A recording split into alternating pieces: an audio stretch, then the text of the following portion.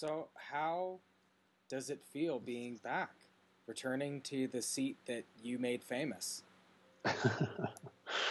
To me, it was kind of like when you turn on the Fox UFC cards and you're like, who the hell are these three announcers? You can just hear people talking and it seems like everybody's keen and excited. But at the end of the day, when the big pay-per-view comes around, they call fucking Rogan and they bring back the big guns, right? So here we are, UFC 210. We're not talking Bellator. I don't show up for weeks where we're going to chat Bellator for an hour. It's not really my cup of tea. I savor for the big ones, I thought our first topic was going to be Bellator. Mitch, you're already scuttling the agenda? I said chatting Bellator for an hour. Okay? Okay, all right. You want to throw a little Bellator out there? I'll do it. But let's do it. Let's start. You are listening to The Hurt Take. This is the MMA podcast by a couple of fans, for the fans. Mitch is back in the seat he made famous. We're happy to have him back. It's always a good time chatting with Mitch. Mitch, did you happen to catch Bellator this weekend? I don't know what we would call it. The King versus Rampage, the King of the Rampage. Did it have a title? Did you catch it? I caught that fight just because I was purely intrigued to see what happens when a 250-pound man fights a 210-pound man that they want to call a heavyweight matchup, even though neither guy was at heavyweight. But, I mean, yeah, that was intriguing. I didn't watch much more than that, though. You? Yeah, I watched 2 or 3 fights from that card. I was trying to catch most of them, but unfortunately, I was busy, and it wasn't exactly the most eye-popping card that would make me, scuttle all my other plans that I had for the night. But of course, I got Rampage and King Mo. Kind of wish I didn't. Not a lot going on there. It was, I don't know. It just felt like a whole lot of pointless. Yeah, it really did. It's funny because they all week King Mo was calling Rampage Quinton because, as he says, when's the last time he rampaged? And that was it was kind of, that's what it felt like. That felt like Quinton Jackson in the cage. There was none of the dog barking and none of the kind of viciousness that used to be there. So yeah, well, it'd be curious to see what happens now, but I can't see him going back to UFC at this point, but you never do know, I guess, if he kind of dedicates himself or something. We'll see. It's the strange thing about Rampage is every time they do one of those, when they were doing like UFC Embedded or any of those little docu-series, every single one focuses on him like getting into shape more than anything. It's like, oh, Rampage has been doing so much swimming for this camp. Or it's like, oh, Rampage is great. We're working on him just getting that burst, right? Like pacing himself every friggin' time. And then he shows up for this weigh-in looking like the Pillsbury Doughboy. I was like, are you joking me? Did you do anything? Do you even care? Apparently he doesn't care. He even regrets getting into the sport. Yeah, regrets getting into this. Yeah, everything that was coming out of his mouth leading up to that fight didn't sound like you were going to get motivated Rampage. That's for darn sure. Didn't even know what weight the fight was being fought at. Didn't seem to know. I think we're just lucky he showed up. He made it to the cage, was able to go. I thought it had the makings of a card that was going to get pulled or something crazy, but I guess when you put it at heavyweight, you can't really miss weight, so he was safe there. That's actually a really, really good point. He would have to let himself go to not make weight. It's a good point. Maybe Rampage was thinking. Maybe he was thinking a little bit. Anyways, either way, he did not look good. King Mo basically wrestled him all the way to a decision. But the key there is that apparently the winner of that fight gets to welcome Ryan Bader to Bellator. So that's big news. The big free agent signing by Bellator. Ryan Darth Bader is coming to the Bellator. I don't know if they said it was going to be a title fight, though. No. No, it can't be because Phil Davis is the champ. I'm sorry. Yeah, they didn't want to add a third title fight to that pay-per-view card, so they're gonna make this one in the meantime. So instead, we get more exciting wrestling matchups. That should make you happy. There's nothing like seeing a boring wrestling fight and then going, hey, but we're going to book him right back again quickly. So get ready against a wrestler. I'm going to... Now we can see some serious wrestling dominance in that fight. That'll be super exciting stuff, I'm sure. Well, I'm going to respectfully disagree, though, Mitch. I think you Ryan always Bader do. hasn't really been a wrestler for some time. He's really tried to use his wrestling so that he could go out there and bomb it on people. And I think that's the way he's going to go in this fight. So I think they're ultimately going to negate each other and try and do most of the fight on the feet. But that's just me, my armchair fight analyst self predicting. Yeah, to be fair, you're probably right. He's been trying to punch more. I don't know that anyone's been real impressed with his stand up or anything, but you do tend to see that. Two good solid wrestlers would probably end up being a bit of a pillow fight at standing up or something. We'll see what that's like. But either way, it's a good fifth fight added to that pay-per-view. That's for darn sure. So we were just talking about a Bellator card that didn't really excite us, and this is one that probably is getting a little bit closer to where you might actually tune in and watch the entire thing. So I might even say it right now. This would be the first Bellator card I watch in entirety and pay for simultaneously. So I think I'll sign up. I'll get on board. I'll see what they're doing over there. I have to agree. I do like Bellator. I like MMA, man. Like, I'm a hardcore guy, right? So I will pay attention no matter what, even if it's just anybody fighting anybody. But they're definitely... And I was saying this with your replacement last week, was they're not that far removed from what the UFC is doing. They put together good fights. If you're, a lot of the best UFC cards of the last couple of years have been ones where nobody thinks much of them, and then it's just all those fighters show up and have real competitive scraps. And so if you're willing to just take a chance on Bellator, you're going to get some good fights if they show up. It's just a question of whether those people show up to fight. So I'm with you, man. We'll catch it. We'll catch it together. But that's enough Bellator talk. Please. It's on to the Cadillac of MMA leagues now, the UFC. One of the headlines that came up in the last week here, Mitch, something that piqued both of our interests, sort of in the realm of the new normal. Everybody talking about how they want to win multiple belts now that McGregor's done it. Everybody wants to be a multi-division champion. Cody Garbrandt, he of the 0 title defenses at bantamweight, wants to become a 3-division champion. He wants to drop down and fight Demetrius Mighty Mouse Johnson. Interesting. Who knows how feasible it is? What's your take on that, Mitch? I honestly spend a great deal of time thinking about this because it feels like, I'm not even 100% sure what I want to say. Right now I'm saying he's a product of the machine. This is what happens when these guys win these belts. It seems like to me they parade them around. They kind of put them on this. I don't want to say they put them on this pedestal because he's the champ and he should be put on a pedestal in that division. But it seems to go bigger than that. UFC seems to kind of build these stars where now he's got the neck tattoos and he wears the nice suits and he's getting on some of the more mainstream TV. And now we're talking multiple divisions. And like you said, hasn't even defended it once. And he's got to defend it against a guy who, some would argue never even lost the belt. Like, it's not like you're talking about he's mopped the division and now he's Demetrius Johnson looking around for where's a good fight. This is a kid who's never defended. He's got two very difficult defenses coming up before he ever needs to think about getting out of the division. And then he's eyeing arguably the pound for pound best fighter in the world while doing that. But at the same time, the machine kind of dictates that that's what you're doing. You got the headlines and you're going to have them for a short amount of time. So make as many splashes, make as many waves as you can.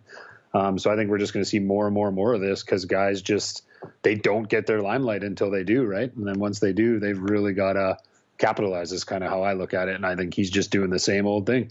He's probably got a PR person for the first time in his life. And he's doing all these things where, he's just trying to get in as many headlines and throw as many crazy ideas out there as possible because that's how these guys are getting paid nowadays. Yeah, you're definitely right about that. I will agree for damn sure he's a product of the star-making system. Now, in his defense, he it's not like he went out there when he beat Dominic Cruz and just looked good, and that's why everyone started talking about him. I mean, he put on a show. He absolutely put on a show and put the eyeballs on him and made the chatter about him. And so that's what you got to do, like you said. That's what Conor McGregor has done. I just think that, guys, a lot of these fighters are missing the point about multiple divisions, multiple belts, and all that stuff. It's like, it's not about being the champ. If Conor McGregor has proven anything, it's not about being the champ. It's about pushing the boundaries and saying you're going to do something and then going out and doing it. Saying you're going to be a 3-division champ, I mean, Conor McGregor wasn't saying that when he was out there, talking shit about everybody in the featherweight division, one right after the other, and then proving it. He talked about that pretty much right after he won the featherweight belt, and then he immediately got that title shot. Cody Garbrandt saying this, but he's got a bantamweight title defense on the docket. So it's, I take this more seriously if he were saying this and it were in motion.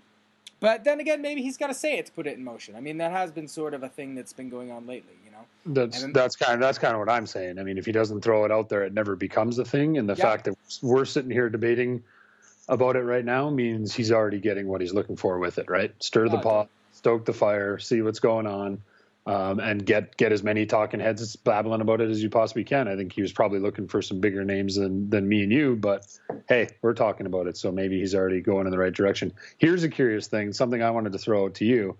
Dominic Cruz, I was listening to a really good interview with him the other day, and he was talking about he kind of revels this idea that he gets to sit back now for probably the better part of a year, train, focus, know who his opponent's going to be. The next time he fights in that division, it's going to be against Garbrandt or it's going to be against Dillashaw. He's fought them both. He gets to just sit back and wait. And he made an interesting point, which is Cody's never had to do this. Cody's never had to be the man for a year. He's never had to do all the interviews, get pulled in 400 different directions, have everybody in the world loving him and telling him he's the greatest thing, giving him this gift, giving him that gift, inviting him to parties. And that's what I'm seeing. I'm seeing him everywhere. Every time you pop up anything, it seems like there's Cody Garbrandt in a different flashy suit. And Cruz is wondering, when's he training? When's he getting ready for his division, let alone the other two divisions? Like we talked about, he's fighting Dillashaw. He's got a kid who's been pissed for 2 years waiting to get his shot back at Cruz. Now it's going to be back at Garbrandt. They're obviously filming this show, which buys them a little bit of time to drum up some heat. But I think it's really interesting. What do you think about that? He makes a kind of a good point about that new schedule and kind of that champion's way of life that is something he's going to have to battle and never had to battle before. Well, just take one look at John Jones. That's a guy who ultimately proved it in the short term, but in the long term, that kind of pressure seemingly got to him. It's gotten to athletes before. They're not immune to the make big money and all of a sudden it changes everything, or the idea that now that you're champion, you got to work twice as hard to maintain your position because you can't go any higher, you can only go lower. And like we both agreed, like every time Dominic Cruz opens his mouth, I think nuggets of truth and nuggets of wisdom come out. That guy knows what he's talking about. Whether he's trying to get in Garbrandt's head is one thing or the other. I tend to think that it's part and parcel. He knows how to get in their head by saying the things that are the most honest and truthful. But that's a good point. I think we'll see. We're going to see Dillashaw, like he has been champing at the bit. I have not seen a guy who has had just unlucky in terms of the way the division has gone after they lost their belt. Arguably, he never should have lost it. He's going to be motivated, man. And he's had a lot of time also to prepare for Garbrandt, whereas Garbrandt didn't have to worry about Dillashaw. He had to worry about Cruz, where, Dillashaw, I think, knew that he was on a collision course with Garbrandt. So, And further to that, Dominic Cruz is sitting there on the sideline, and he gets a full year to game plan for either one of those guys and see where their changes have been made and see where they're improving or not improving. And with a really smart guy like Dominic Cruz, that is not something you want to give them. Well, and he made the point that I found super intriguing too is he's essentially third now, right? So he's probably ranked 2, but because these two are going to tie each other up, he kind of gets to fall down to number 3. He's doing even less interviews now. He's doing less of his Fox stuff. He's kind of cut that back a bit. He claimed to be very unhealthy coming into that Garbrandt fight. So he's got a year where, the way he put it, he just gets to hit the treadmill. He's just working every minute of every day. He didn't even talk game plan. He wasn't even talking the mental side, just a pure year of training without another thought. And then, whereas before he was coming in, he'd been off this long. Now, could he come back? Could he defend the title against this young kid? Like, just never ending questions and obligations. And now just nothing. And he said, it's been however long it's been, month, 2 months. I don't even remember how long it's been now. And in this interview, he's just talking about what he's done since that time. And he kind of said at the end, like, do you think Cody's done that much? And I was just like, how do you not? Of course. There's no way he has. He's busy posing with his model girlfriend every 2 days. And you just look and you're like, Dominic's got his little dog and the training room. And I just think, man, I don't know. But obviously we're both Cruz fans. So, we might be a little one-sided on that thing. But it's interesting. But, especially...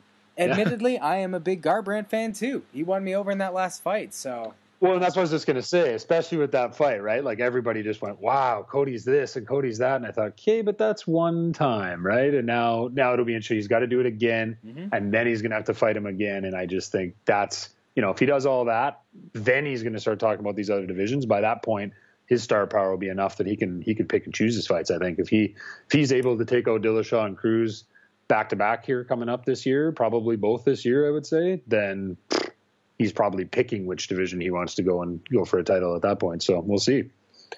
Well, speaking of another individual who may or may not want to collect title belts, the now returned George St. Pierre, who has not fought in over 3 years now, hasn't even fought for a belt yet, hasn't done anything, may or may not want to win 3 belts in the UFC again.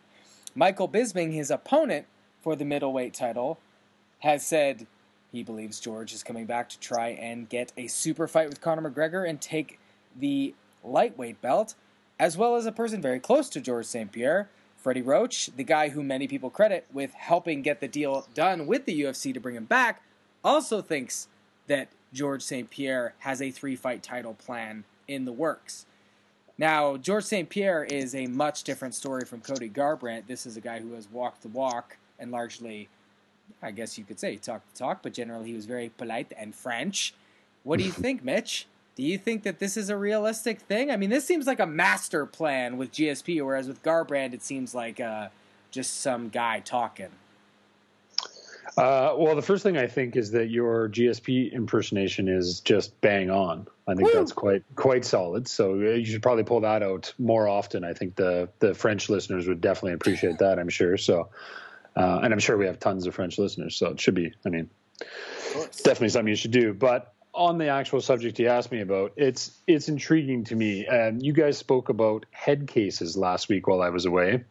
A fascinating little bit that you guys did there. And honestly, he didn't make the list, which is interesting to me because Gorgeous George seems to be one of the biggest head cases going in this sport to me. And this is another indication of it to me.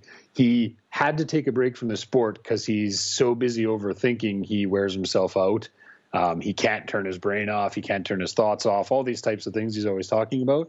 And you kind of get a mini snapshot into it now. When a guy comes back from a 3-year layoff, most guys would be looking at, hey, let's get a good performance under our belts. Let's have this one fight.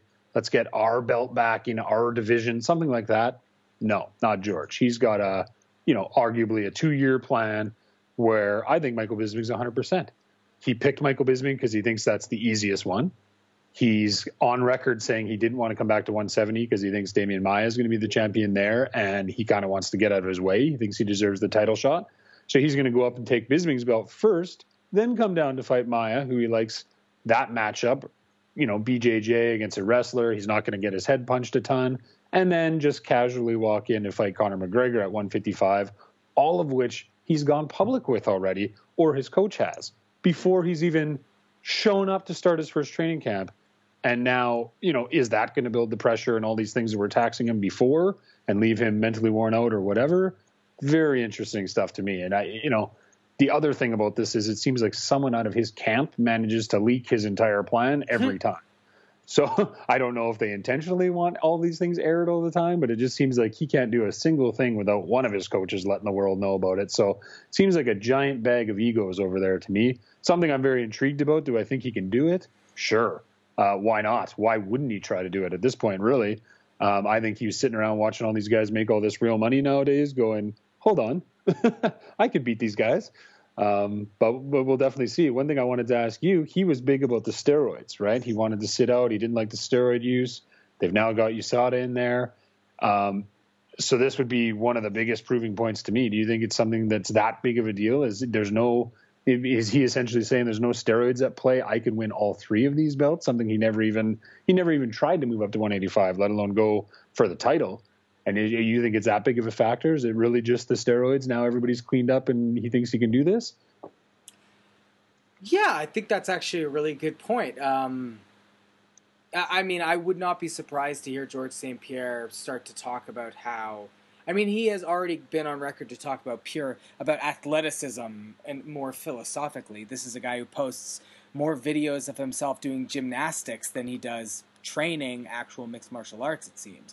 So I think that this is a guy who puts a premium on athleticism and the versatility of athleticism and the pure idea of athleticism. You know, when people like to have these fantasy arguments about who's the best athlete of all time regardless of sport, and then everyone starts comparing, yeah, but that guy couldn't play all those sports, but that guy could. I think George St. Pierre is one of those guys. He believes in the pure athleticism of MMA, that it takes a supreme, well-rounded athlete who's quick and strong and fast and all of those things to be the best. And I think you make a good point. I would not be surprised if that is a motivating factor for him. He feels that now that the sport maybe is cleaned up to a point that he can come back and have a realistic shot at proving that he is a supreme athlete. I don't know. That is a really interesting point, Mitch. I'm going to jump back a little bit, though, and I'm going to say that I think that George is, like you said, he thinks things through really hard. I think he's a lot more calculated than maybe we give credit for. Because when we think about guys that are calculating, we think about guys that are... It's almost a negative thing to be calculated. It seems like you're always plotting and planning. But I think George is a guy who has plans.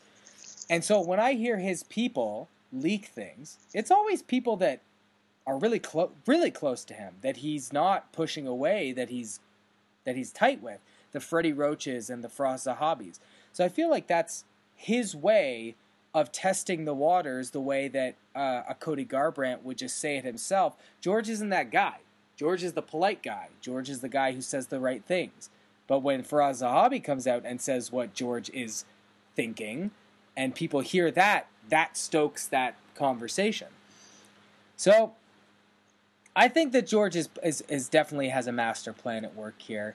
What's most interesting about that situation to me is, you know, the chaos it would cause if he actually set out to do this. If he beats Bisping and wins the middleweight belt, what, is he going to keep it? Is he going to vacate it and then go down? And so is he going to be like a spiritual 3-division champion and win 3 belts but not hold any or defend any and just vacate them right away? And that causes all sorts of chaos in the wake of it. So, I mean, that's obviously speculating way down the road, but I would be very interested to see, if that is his plan, what in the world it would do to those divisions.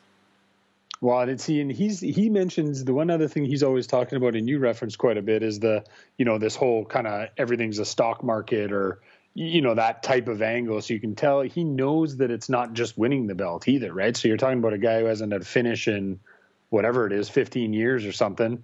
And he's got to come out here, win these belts, but it's not even just winning these belts. If he comes out as a 5-round, bore fest against Bisping, do you think McGregor's, going to be standing there waiting for a challenge? Like he's set himself up in a way where he has to win. He has to win impressively, and it still is probably going to have to fall just exactly right with timing and everything else for him to have this kind of power. So, and I think that maybe speaks to your point about them possibly kind of putting these things out there a little bit just to start feeling the waters, because they do almost need to.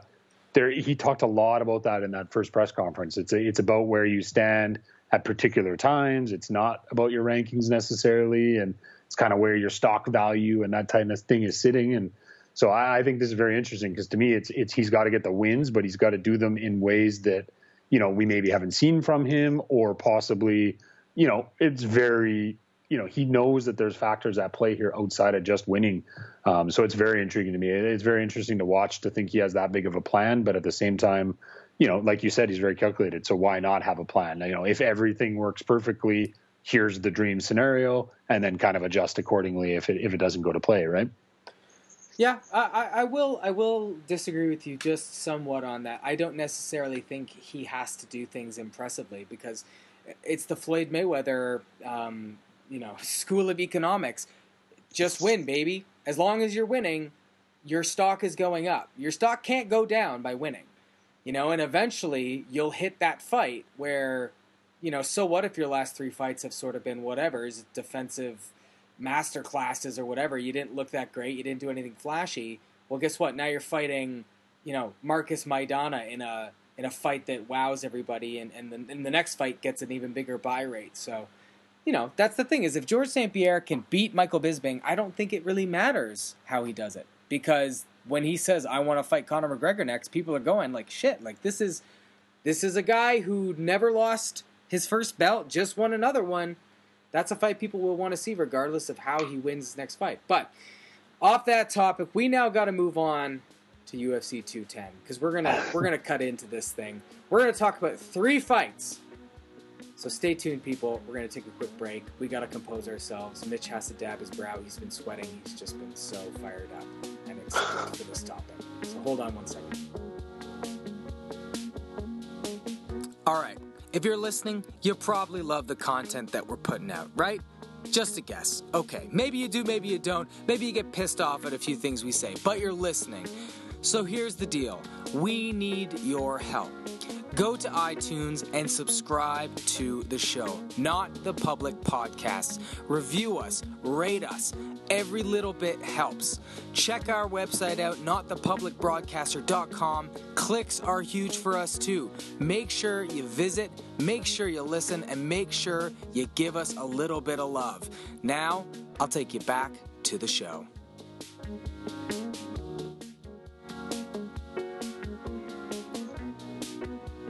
And we're back.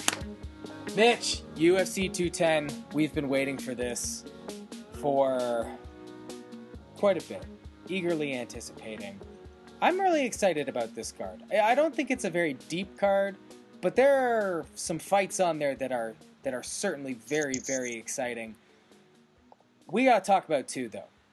And I wish we could talk about some other fights deeper on the card, like there was maybe some hidden gems on there. But like I said, it's not a deep card. So ultimately, I think we're going to talk about the 2 headlining fights on this card. We're going to start, though, with the co-headliner. Okay, we're going to start with Chris Weidman versus Gegard Mousasi. I am super excited about this fight. I think there is so much going in to this fight, narrative-wise. The intrigue is amazing, and then stylistically, the matchup is awesome. I am going to be so excited to watch this fight. What do you think about it? Are you feeling similarly? Buddy, super excited. This is the time. So yeah, like you said, excited for this whole card, and this fight itself is full of stories. I love the storylines. I'm the guy who gets hyped on the background and thinking about the scenarios and thinking about the, all the intrigue coming into a fight. I get swept up in the marketing. I get swept up in all of it, I got to say. But the background stories for me are what I love. And you look at these 2 guys, and how do you not enjoy this story? You got Chris Weidman, who's, goes 13-0 in the UFC and now hasn't won in 2 years, against a guy who's, honestly, is a guy you've been high on for a long time, but, it's been around for what seems like an eternity, has fought everywhere, has fought everyone, yet is just now, it feels like, coming into his own and kind of finding himself, especially in terms of his UFC career. And just, like you were talking about before in terms of division shakeups and stuff, this fight has the makings of, royally messing up a division if Mousasi was to win and win impressively. He just adds himself to this ever-growing list of challengers for Michael Bisping. And then Chris Weidman, I think probably the UFC brass and many Americans all around are wondering if he's going to turn back the clock a little bit and become the champ we thought he was. And there was a time we didn't think this guy was ever going to lose. So, and now, like I say, now you have a couple of weird circumstances. He comes in having lost a fight that, arguably he was winning up until he gets caught. And it's just, the intrigue is amazing. So I'm very curious to see where this one goes. Obviously, you're quite excited. How do you see it shaking out? Well, the thing that I love about this fight is there's very rarely fights out there where win or lose, we're going to be talking about both guys and like what in the world are they going to do now? What is the direction their career going to take now? Either guy, like Chris Weidman wins, it's like, oh my, he's back on the horse. That's a big win. He's back in title contention. He needed that bad. You know, maybe he is the legit great middleweight that people have been touting about him since the Anderson Silva fight, and he's right back in it. Lose, and it's, oh my God, that 3-fight losing streak. Many UFC fighters don't last 3-fight losing streaks before getting cut. And this is a guy who defeated Anderson Silva back-to-back. That will be an incredible change of fortune for a guy like that. And then on the flip side, Gegard Mousasi is someone who has cruised through his UFC career largely and never seemed to have that much... he never seemed to have that much... what's the word I'm looking for? He never felt like there was pressure. It never seemed like he was under any kind of pressure. Like he didn't really need to win or lose. He just kind of glided through it. Urgency. He never seemed to have any urgency. So all of a sudden now, he seems to have all the urgency in the world and a lot of edge. And if he wins this fight, I would argue that he is the best middleweight in that division in terms of their accomplishments in recent years. But if he loses, it's like back to the drawing board. Maybe Gegard is not the guy we thought he is. Who does he match up against now? So there's so many really interesting directions that this fight could go, and then you add in the way the fight could end. What if it ends in a spectacular knockout? What if, this fight has so many different threads that you can pull, and it will just change everything about both guys' career. So I'm super excited. Now, as a matchup, it'll be super interesting because Mousasi has been pressing a lot lately. He used to be kind of a sit-back, Dutch kickboxing style guy without a lot of urgency to his game. Kind of play however he felt like, counter dudes, but never really push. He's been pushing a lot lately, and that's really interesting because Chris Weidman, pressure fighter through and through. He's going to move forward, and that's what he does. And I think that Mousasi is going to have success stopping him and moving Weidman back. And Weidman is really a completely different fighter on the back foot. So how it plays out actually in the octagon is going to be just as interesting. I don't know if I'm probably not going to order a drink for that fight because I don't think that I'll be taking my eyes off the screen. It's true. And here's a weird thing to think about. So we just talked about both of these guys, the resumes coming in, the history of both guys, where they come from. Yet at the same time, isn't this a prove it fight? Aren't you looking at a fight here? This could be two kind of no-name guys kind of proving that they actually belong. And here's where I'm coming from. Is Weidman for real? If you look at Weidman's resume, and there's still people out here that feel this way, like I know he's proven himself, but look at the who's who here. He got his title shot after only 10 fights. Well, think about this. So not only that, he's coming off a win over Mark Munoz. They give him a title shot. We all know what happens. Everybody thinks it's a bit of a fluke punch. Go again. Anderson snaps his leg off. Cool. Does that mean he dominated Anderson twice? They barely even fought. Then he goes on, gets Lyoto Machida. Okay, was great 10 years ago. Then he gets Vitor Belfort. Awesome. Same story. Now what do we got? Loses to Rockhold, loses to Romero. So is he even a top 5 middleweight? Where does he fall? Same thing. Gegard Mousasi, you just talked about how hyped you are, how great he's been looking lately. 3 straight finishes, da-da-da-da-da. Who the hell has he beat? Nobody times 2, and nobody times 3. That's what you're looking at. Uriah Hall, who he had previously lost to, right on, gets that one back. Vitor Belfort, Thiago Santos, Dallas Leites, that's it. That's what we're talking about here. But he's lost to Machida, Souza, Uriah Hall. So you're looking and going, I get it. He's got this record. He's on a streak. But realistically, it's like you say, either one of these guys loses and you might just go, were they ever anything? Do we buy into something there? What happened? Yep. So unbelievable. And ultimately, what happens if it's a stinker of a fight? the way these guys match up, I mean, you could see a 3. Neither guy wants to lose. Weidman's coming off a fight where he was winning. He was pressuring. Ting, he's asleep. So he might be a little cautious. Like, you look at this and go, if this thing goes 3 rounds, and it's a split decision win for either guy, are you hyped to see either guy in the future? Like, it's a really intriguing fight to me in that sense. But I just found myself looking some stuff up, looking at some of the background on these guys, and I was thinking, it's insane to think that both these guys could just be gone and forgotten about with another loss or two each.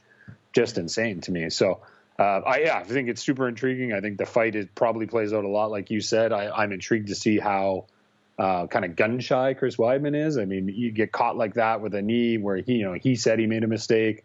Coming in, people are asking if he's on PEDs. He looks so yoked coming into this fight. So it's an interesting kind of gambit. He's the same thing. He said had a neck injury. He's been hurt for the better part of 2 years is what he says. So you look and it just feels like you're getting both guys at their best or what they claim to be their best.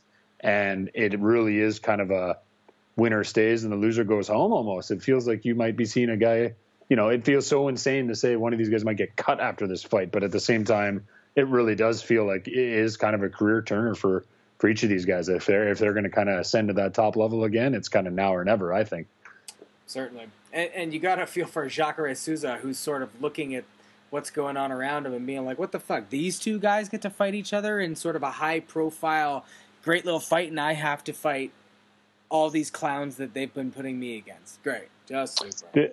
The only advantage he gets is he keeps mopping them up. He doesn't get in these kind of stalemate type fights. And that's why I said I'm curious to see how the fight finishes too, because it feels like this division for the better part of a year now has been really could be any of these 4 or 5 guys that gets the next shot. And they're always fighting around the same time. And it's always, who's fresher in the memory, right?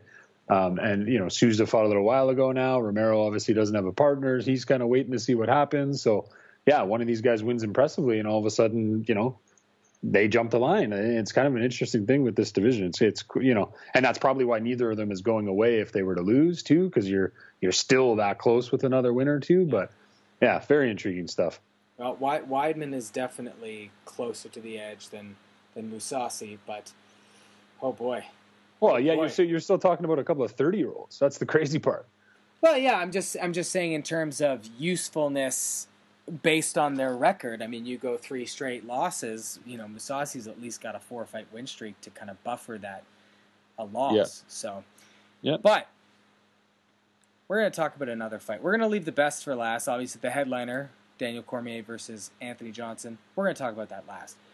We have been given a recommendation by your temporary replacement, who I'm now. I just want to make this official. Mitch, you're back. Okay, you're back. You get the job. You get to keep it. Tay, he's. Hey, as much as I don't enjoy calling any grown man Tay, I got to say, you got to be careful what you said. Wish for here. Me and Tay might be getting together. We might be talking on the side. We'll see if maybe you get the call up next week or not. One of us is itching to get to ask all the questions instead of having your big curveballs thrown at us for once. So, yeah, we'll see what the fans say after this. Maybe they want to see the 2 crazy guys go head to head, and we'll just cut you out altogether. We'll see how it plays out. Benedict Arnold, Brutus. Hey. That's what you are. Uh-huh.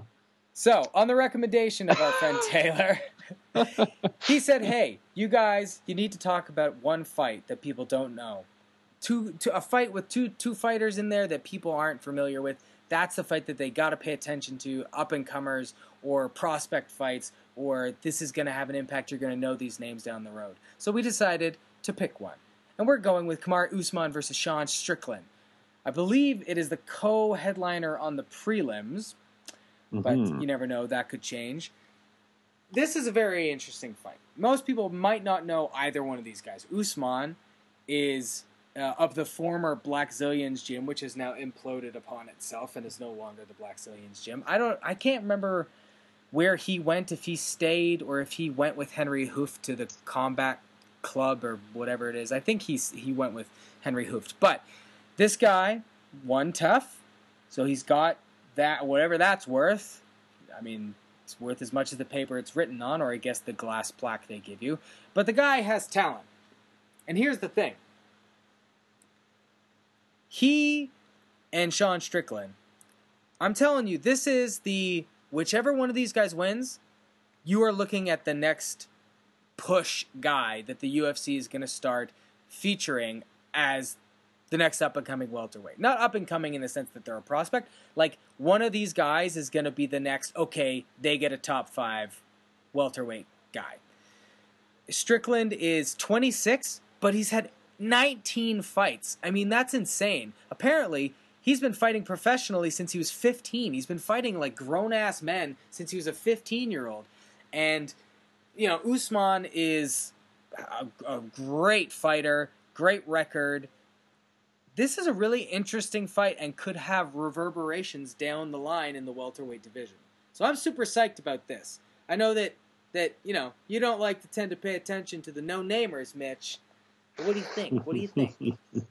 For the record, it's not that I don't like paying attention to the no-namers. It's just a little, you know, you're usually into the obscure, like you go out of your way to find something that someone might not have heard of. That's all.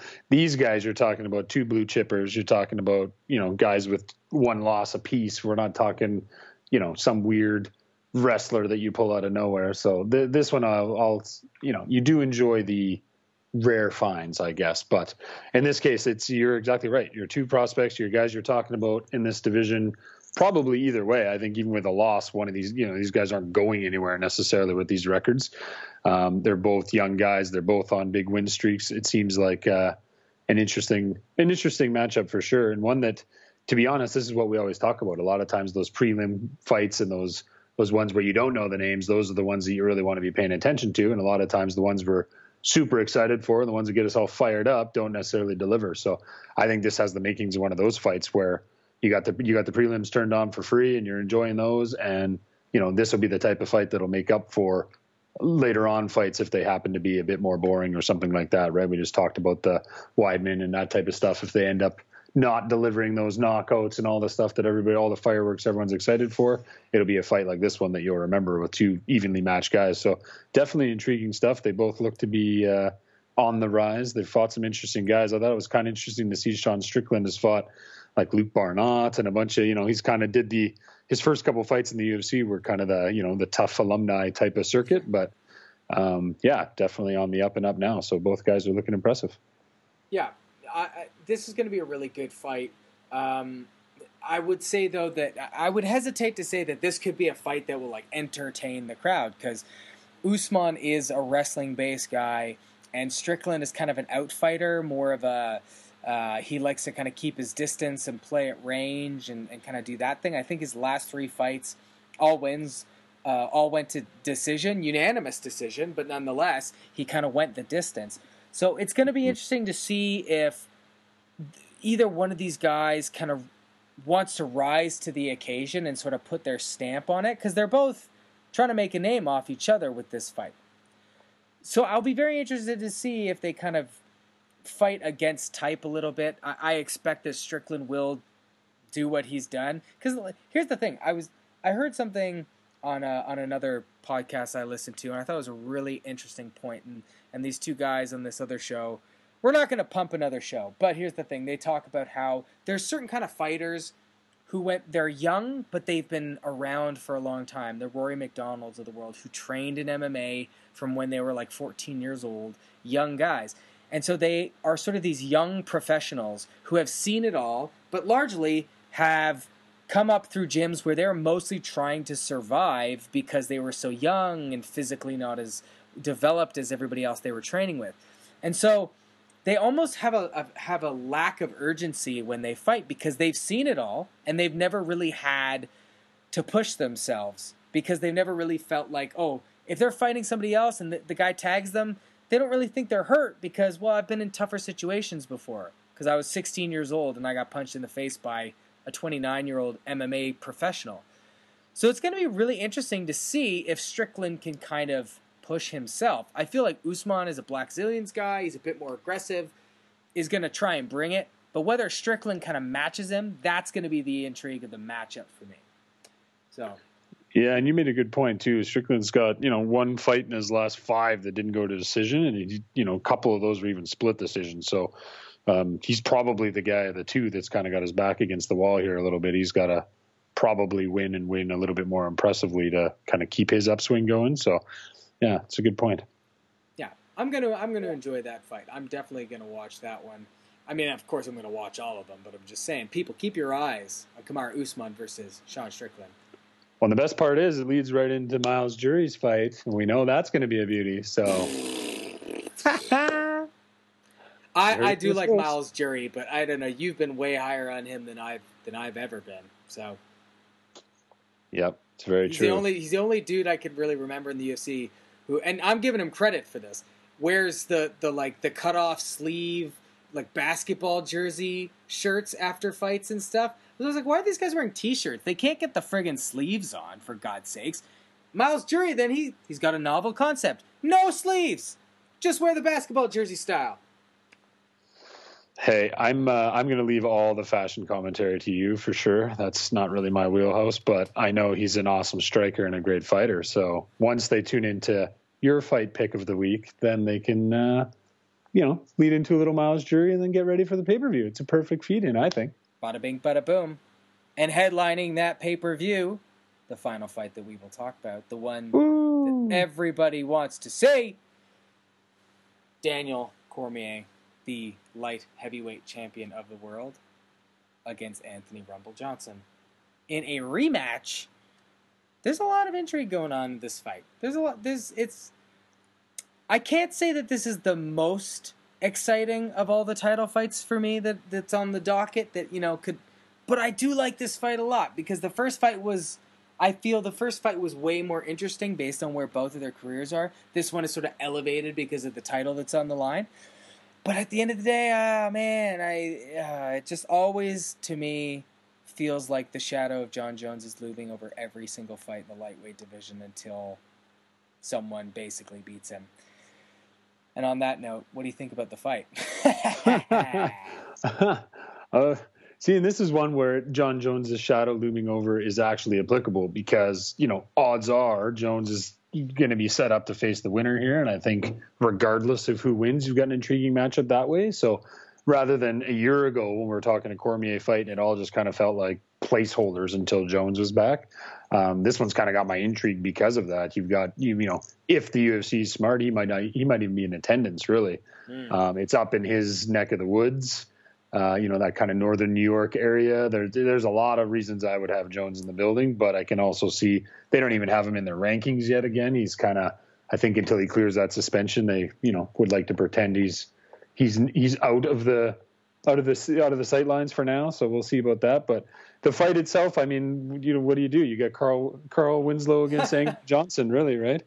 What was it, Angry Johnson? Is that what he called? Johnson, yeah. Everybody calls him AJ, and that's what I always think of. It just seems like we're hearing about some sort of temperamental rage of his some way or the other. One you guys alluded to is a bunch of his past last week, but I think it's it's always intriguing because of, it is what it is. You look at, obviously I'm joking when I say Carl Winslow, but it's just facts are facts, going back to him being upset about the poster. You're looking at a guy who most people look at and go, that guy? Yeah, that dude is a fighter against a guy who everyone on the planet thinks looks like a very scary individual. So obviously we've seen the fight before. It didn't obviously go Johnson's way. He claims to be, a different fighter. Out of intrigue, I was looking today to see, since he fought Cormier, where's he gone? Who's he proved himself against? And honestly, it didn't excite me. Jimmy Manuwa, Ryan Bader, Glover Teixeira, all finishes, all KOs, which is obviously where we've gotten us back to this point. But it's not exactly a who's who. I mean, the way the division is, those are the upper echelon of this division. But at the same time, I don't look at that and go, wow, that's, he went from Cormier, but then look at this ascension he made. He kept taking steps and kept getting better. These look like the same types of guys he was knocking out before he ran into Cormier before. So for me, it's more, what Daniel Cormier are we going to get? He's always battling injuries. He's always battling his weight, always, getting older.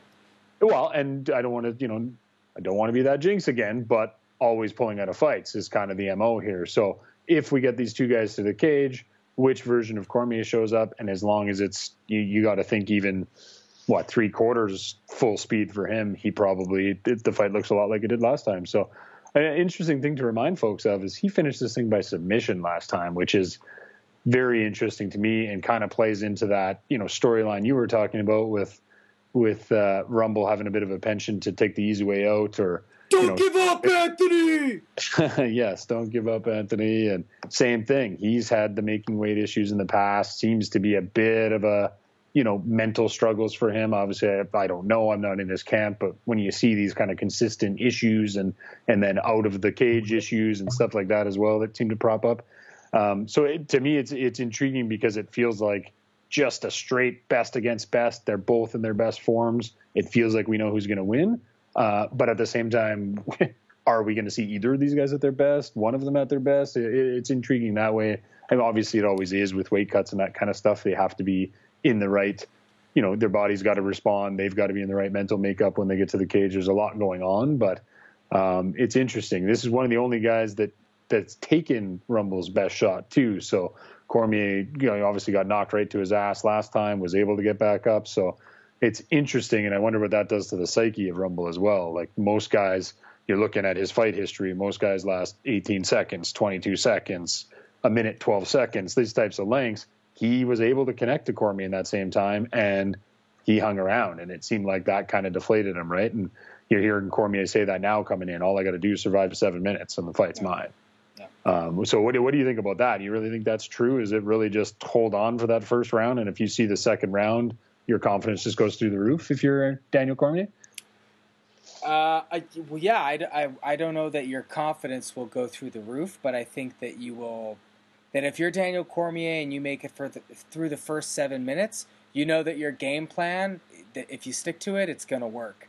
And that's the reason that this fight is most exciting to me. Because like I said, with the whole Jon Jones looming over the whole thing, what is interesting about this fight is that at the end of the day, as a matchup, it is that kind of exciting matchup where you can just sort of blueprint it. You have a guy with legitimate walk-off knockout power. He can connect within the first round and knock anybody out, and has done it before, and that is his path to victory. That has been his path to victory since he moved up to the heavier to lightweight, and that will always be his path to victory. He is that Mike Tyson MMA guy. So that first 7 minutes is going to be very, very intriguing. It's one of those isms or those things that people always talk about in MMA, which drives me friggin' nuts, is the whole, but it only takes one punch. There's always that knockout one. Hate that. That's such crap. Because it's like, yes, anyone can knock out anybody on a good day. But with Anthony Johnson, that saying applies. He has that power. He can knock out anybody if he gets that right shot. But he's yoked up.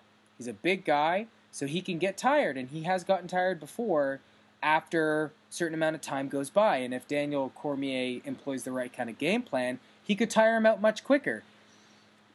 And yeah, I agree with you. I think if Cormier survived, he got caught a couple times in that first fight and survived, I don't know that that's going to dissuade Johnson this time around. Maybe if that happens again, it might. But I think that Johnson's the kind of guy where, at the end of the day, with that kind of power, with that kind of game plan, his eggs are all in that basket anyways. I think that it's more about if he doesn't knock him out in that first 7 minutes, it's not that Cormier is going to gain a lot of confidence. It is that Anthony Johnson is going to be sort of out of answers. He will probably have used all his best tools to try and get that knockout, and now he's just going to be reusing them and not have the energy to throw that firepower anymore. Yeah, it's crazy. I mean, to look at his fight record is unbelievable to see, first round. It's crazy. I mean, I'm looking honestly 10 fights back before I see, he's got 2 wins via decision that go 3 rounds. Everything else is 1 round. And if he loses, here's an interesting thing. It's by rear naked choke. Yeah. His last 3 losses, all rear naked choke, which again, and I hate making you sound right in any way ever, but you hear it all the time. Guys talk about it. They were all over Conor for tapping on a choke. It's a big thing in MMA. You go out without tapping, go out on your shield, or a lot of people say there's this mental makeup where you can fight through that kind of thing. Obviously, if the choke's right, but to have 3 of them, all rear naked chokes, it's almost like your mindset as well. Once they've got me here, I'm done. Like, I'm not saying he's an easy out, but it's just an odd coincidence possibly, but I'm looking and going, it's very intriguing to me that, he's lost 5 times and 4 of them are submissions and all 4 of them are rear naked chokes. Yeah. Really interesting stuff. Well, it's sort of that bully mentality. I mean, obviously, I'm totally speculating, but there's a lot of evidence to the fact that Anthony Johnson might just be a bully in the cage and outside the cage. You know, he might be one of those guys who, when he doesn't get his way, that's when he all of a sudden is not nice Anthony. He's angry Johnson.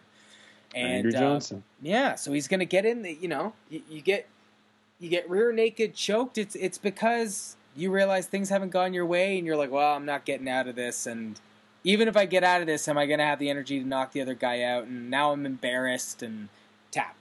So yeah, when you hear a lot of fighters say that easy out thing, right? You just don't take the easy out, and it makes me, you know, I used to kind of think it was a meat-headed statement, and then the more and more you see it, you see the, you know, I'll use even Miesha Tate as an example of just these people who, you know, seemingly pop out of these chokes, and they just manage to fight through them. And there's some people, it seems like that thing's clipped under the chin for half a second, and they've already got their hand cocked and ready, right? Yeah, but here's the other thing is I feel like in MMA, every finish has its own story. It's like Tom Brady said, every interception has its own story. They're never created equal.